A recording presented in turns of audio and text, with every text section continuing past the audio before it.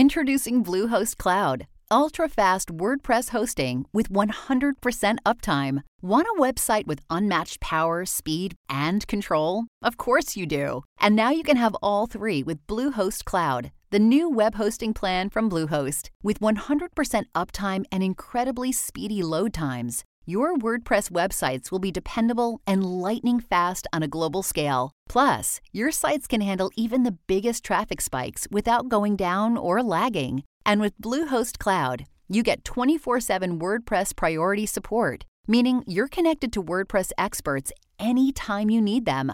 Not to mention, you automatically get daily backups and world-class security. So, what are you waiting for? Get Bluehost Cloud today by visiting Bluehost.com. That's Bluehost.com.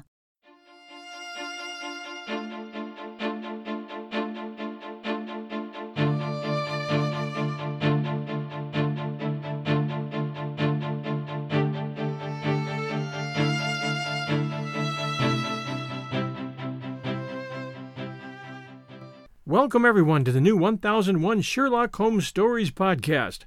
Here you'll find a collection of Sherlock Holmes adventures, as well as the best of Sir Arthur Conan Doyle's stories. Some from our archives at 1001 Classic Short Stories and 1001 Stories for the Road, and some newly produced, all here for your entertainment. Welcome back, everyone, to 1001 Sherlock Holmes Stories and the best of Sir Arthur Conan Doyle. Today we begin the second novel that features Sherlock Holmes, written by Sir Arthur Conan Doyle. He wrote 4 novels and 56 short stories featuring Sherlock Holmes. This story is set in 1888 and has a complex plot involving service in India, the Indian Mutiny of 1857, a stolen treasure, and a secret pact among 4 convicts, and that's the 4 in the title, as well as 2 corrupt prison guards. It presents Holmes's drug habit in this novel and humanizes him in a way that had not been done in the preceding novel, A Study in Scarlet. It also introduces Dr. Watson's future wife, Mary Morstan. The Sign of the Four first appeared in the February 1890 edition of Lippincott's Monthly Magazine, and the story appeared in both the British and American editions. In Britain it sold for $1, and in America it sold for 25 cents. If you happen to find a surviving copy now of that Lippincott magazine, it's worth many $1,000s. The story is quite an adventure, and I think you'll enjoy it. Today, Chapter 1. The Sign of the Four. The Science of Deduction. Sherlock Holmes took his bottle from the corner of the mantelpiece and his hypodermic syringe from its neat morocco case. With his long, white, nervous fingers, he adjusted the delicate needle and rolled back his left shirt cuff. For some little time his eyes rested thoughtfully upon the sinewy forearm and wrist, all dotted and scarred with innumerable puncture marks. Finally he thrust the sharp point home, pressed down the tiny piston, and sank back into the velvet-lined armchair with a long sigh of satisfaction. 3 times a day for many months I had witnessed this performance, but custom had not reconciled my mind to it. On the contrary, from day to day I had become more irritable at the sight, and my conscience swelled nightly within me at the thought that I had lacked the courage to protest. Again and again I had registered a vow that I should deliver my soul upon the subject. But there was that in the cool, nonchalant air of my companion which made him the last man with whom one would care to take anything approaching to a liberty. His great powers, his masterly manner, and the experience which I had had of his many extraordinary qualities, all made me diffident and backward in crossing him. Yet upon that afternoon, whether it was the bone which I had taken with my lunch, or the additional exasperation produced by the extreme deliberation of his manner, I suddenly felt that I could hold out no longer. "So which is it today?" I asked. "Morphine or cocaine?" He raised his eyes languidly from the old black-letter volume which he had opened. "It's cocaine," he said. "A 7% solution. Would you care to try it?" "No, indeed," I answered brusquely.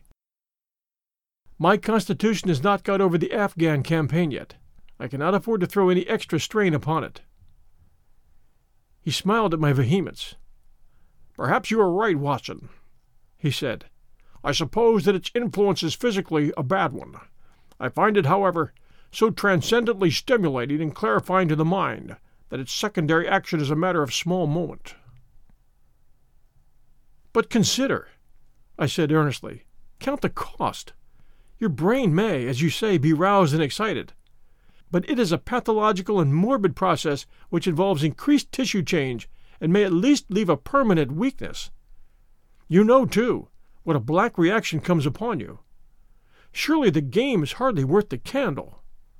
Why should you, for a mere passing pleasure, risk the loss of those great powers with which you've been endowed?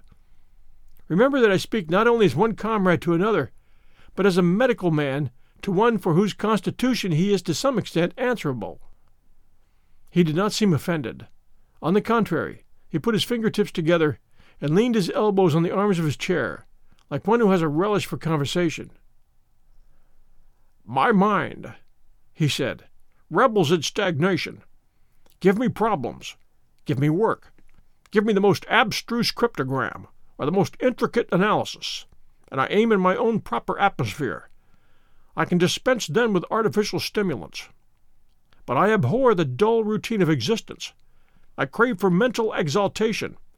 That is why I've chosen my own particular profession, or rather created it, for I'm the only one in the world." "The only unofficial detective?" I said, raising my eyebrows. "The only unofficial consulting detective," he answered. "I'm the last and highest court of appeal in detection. When Gregson or Lestrade or Athene Jones are out of their depths, which, by the way, is their normal state, the matter is laid before me. I examine the data as an expert and pronounce a specialist's opinion. I claim no credit in such cases. My name figures in no newspaper. The work itself, the pleasure of finding a field for my peculiar powers, is my highest reward. But you have yourself had some experience of my methods of work in the Jefferson Hope case." "Yes, indeed," said I, cordially. "I was never so struck by anything in my life. I even embodied it in a small brochure, with the somewhat fantastic title of A Study in Scarlet." He shook his head sadly. "I glanced over it," said he. "Honestly, I cannot congratulate you upon it. Detection is, or ought to be, an exact science, and should be treated in the same cold and unemotional manner. You have attempted to tinge it with romanticism, which produces much the same effect as if you'd worked a love story or an elopement into the fifth proposition of Euclid." "But the romance was there," I remonstrated. "I couldn't tamper with the facts." "Some facts should be suppressed, or at least a just sense of proportion should be observed in treating them. The only point in the case which deserved mention was the curious analytical reasoning from effects to causes, by which I succeeded in unraveling it." I was annoyed at this criticism of a work which had been specially designed to please him. I confess, too, that I was irritated by the egotism which seemed to demand that every line of my pamphlet should be devoted to his own special doings. More than once during the years that I had lived with him in Baker Street, I had observed that a small vanity underlay my companion's quiet and didactic manner. I made no remark, however, but sat nursing my wounded leg. I had had a Jizai bullet through it some time before, and though it did not prevent me from walking, it ached wearily at every change of the weather. "My practice has extended recently to the continent," said Holmes, after a while, filling up his old briar-root pipe. "I was consulted last week by Francois Le Villard, who, as you probably know, has come rather to the front lately in the French detective service. He has all the Celtic power of quick intuition, but he's deficient in the wide range of exact knowledge which is essential to the higher developments of his art. The case was concerned with a will and possessed some features of interest. I was able to refer him to two parallel cases, the one at Riga in 1857 and the other at St. Louis in 1871, which have suggested to him the true solution. Here is the letter which I had this morning, acknowledging my assistance." He tossed over, as he spoke, a crumpled sheet of foreign notepaper. I glanced my eyes down it, catching a profusion of notes of admiration, with stray magnifiques, coupe de maîtres, and tour de forces, all testifying to the ardent admiration of the Frenchman. We'll return to The Sign of the Forge, Chapter 1, right after these sponsor messages. And now, back to our story. "He speaks as a pupil to his master," said I. "Oh, he rates my assistance too highly," said Sherlock Holmes lightly. "He has considerable gifts himself. He possesses 2 out of the 3 qualities necessary for the ideal detective. He has the power of observation and that of deduction. He's only wanting in knowledge, and that may come in time. He is now translating my small works into French." "Your works? Oh, didn't you know?" he cried, laughing. "Yes, I've been guilty of several monographs. They're all upon technical subjects. Here, for example, is one, upon the distinction between the ashes of the various tobaccos. In it I enumerated 140 forms of cigar, cigarette, and pipe tobacco, with colored plates illustrating the difference in the ash. It's a point which is continually turning up in criminal trials, and which is sometimes of supreme importance as a clue. If you can say definitely, for example, that some murder had been done by a man who was smoking an Indian lunka, it obviously narrows your field of search.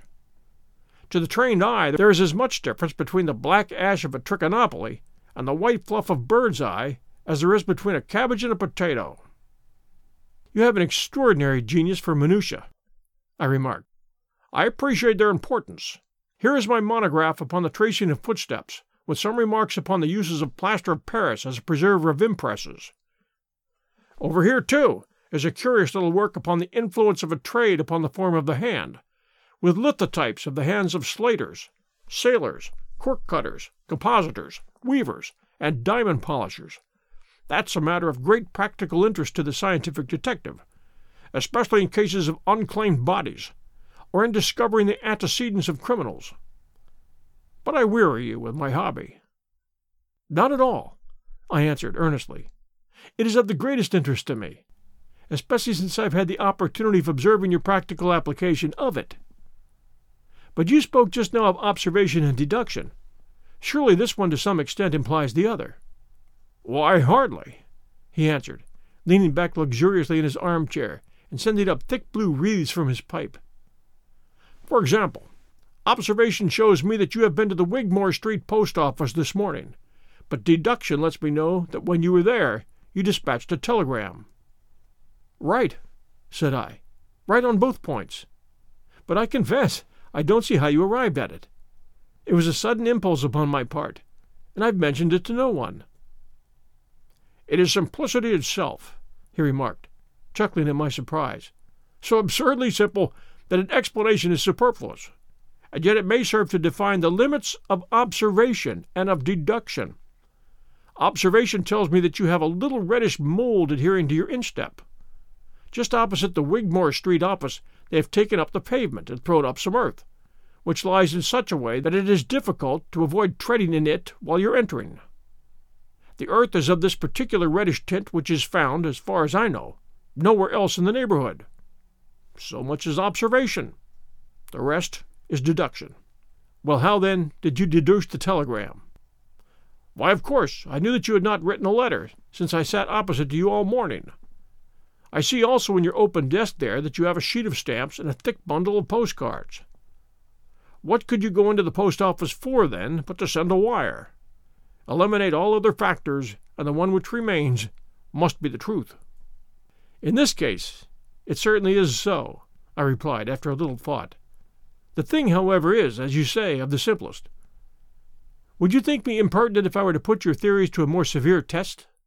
"On the contrary," he answered. "It would prevent me from taking a second dose of cocaine. I should be delighted to look into any problem which you might submit to me." "I've heard you say it is difficult for a man to have any object in daily use without leaving the impress of his individuality upon it in such a way that a trained observer might read it. Now I have here a watch which has recently come into my possession. Would you have the kindness to let me have an opinion upon the character or habits of the late owner?" I handed him over the watch with some slight feeling of amusement in my heart, for the test was, as I thought, an impossible one, and I intended it as a lesson against the somewhat dogmatic tone which he occasionally assumed. He balanced the watch in his hand, gazed hard at the dial, opened the back, and examined the works, first with his naked eyes, and then with a powerful convex lens. I could hardly keep from smiling at his crestfallen face when he finally snapped the case to and handed it back. "There are hardly any data," he remarked.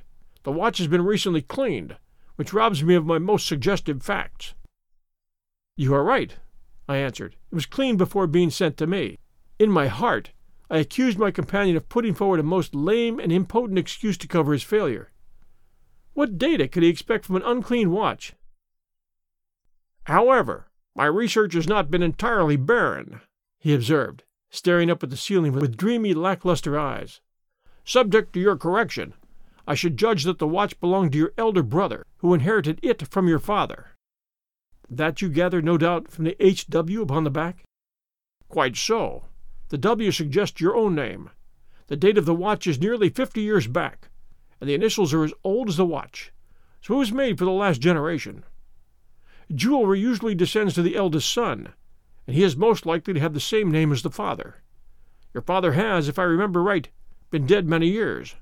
It has therefore been in the hands of your eldest brother." "Right so far," said I. "Anything else?" "He was a man of untidy habits, very untidy and careless. He was left with good prospects, but he threw away his chances, lived for some time in poverty with occasional short intervals of prosperity, and finally, taking to drink, he died. That's all I can gather."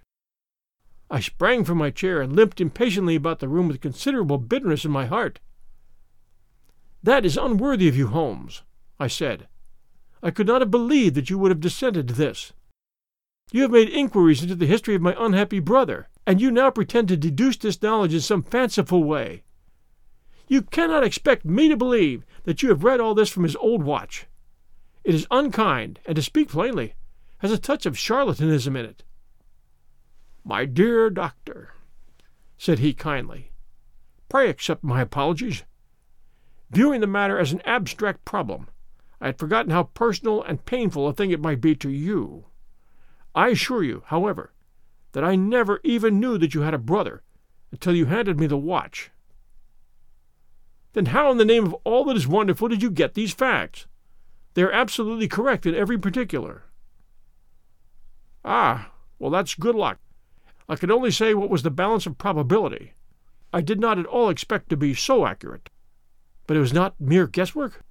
"No, no, I never guess. That's a shocking habit, destructive to the logical faculty. What seems strange to you is only so because you do not follow my train of thought or observe the small facts upon which large inferences may depend. For example, I began by stating that your brother was careless. When you observe the lower part of that watch case, you notice that it is not only dinted in 2 places, but it is cut and marked all over from the habit of keeping other hard objects, such as coins or keys, in the same pocket. Surely it is no great feat to assume that a man who treats a 50-guinea watch so cavalierly must be a careless man. Neither is it very far-fetched inference that the man who inherits one article of such value is pretty well provided for in other respects." I nodded to show that I followed his reasoning. "It is very customary for pawnbrokers in England, when they take a watch, to scratch the numbers of the ticket with a pinpoint upon the inside of the case. It is more handy than a label, as there is no risk of the number being lost or transposed. There are no less than 4 such numbers visible to my lens on the inside of this case. Inference: that your brother was often at low water. Secondary inference: that he had occasional bursts of prosperity, or he could not have redeemed the pledge. Finally, I ask you to look at the inner plate, which contains the keyhole. Look at the thousands of scratches all round the hole, marked where the key is slipped. What sober man's key would have scored these grooves? But you will never see a drunkard's watch without them. He winds it at night, and he leaves those traces of his unsteady hand. So where's the mystery in all this?" "It is as clear as daylight," I answered. "I regret the injustice which I just did you. I should have had more faith in your marvelous faculty. May I ask whether you have any professional inquiry on foot at present?" "None. Hence the cocaine. I cannot live without brain work. What else is there to live for? Stand at the window here. Was ever such a dreary, dismal, unprofitable world? See how the yellow fog swirls down the street and drifts across the dun-colored houses. What could be more hopelessly prosaic and material? What's the use of having powers, doctor, when one has no field upon which to exert? Crime is commonplace. Existence is commonplace, and no qualities save those which are commonplace have any function upon earth. I had opened my mouth to reply to this tirade when, with a crisp knock, our landlady entered, bearing a card upon the brass salver. "A young lady for you, sir," she said, addressing my companion. "Miss Mary Morstan," he read. I have no recollection of the name. Ask the young lady to step up, Mrs. Hudson. And don't go, Doctor. I should prefer that you remain." Thanks for joining us, everyone, for The Sign of the Four by Sir Arthur Conan Doyle, his second Sherlock Holmes mystery. And we'll be back with Chapter 2 next Sunday night at 8 p.m. Eastern Time. If you enjoy 1001 Sherlock Holmes stories, please do take a moment, Apple listeners, and send us a review.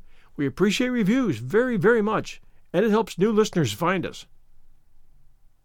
We also appreciate our Patreon supporters at patreon.com/1001 Stories Network. For about the cost of a blended coffee per month, our Patreon supporters help to support 1001 Stories Network. As most of you know, we hit our first goal of 1001 episodes for 1001 Stories Network, and we're moving toward 2001. It takes a lot of time, a lot of work, and especially a lot of love. And I love what I'm doing very much. I appreciate all of you who know that and wish to help me in bringing great literature to the Internet. Until next Sunday night at 8 p.m. Eastern Time, everybody, take care. This is your host, John Hagedorn, and we'll be back soon.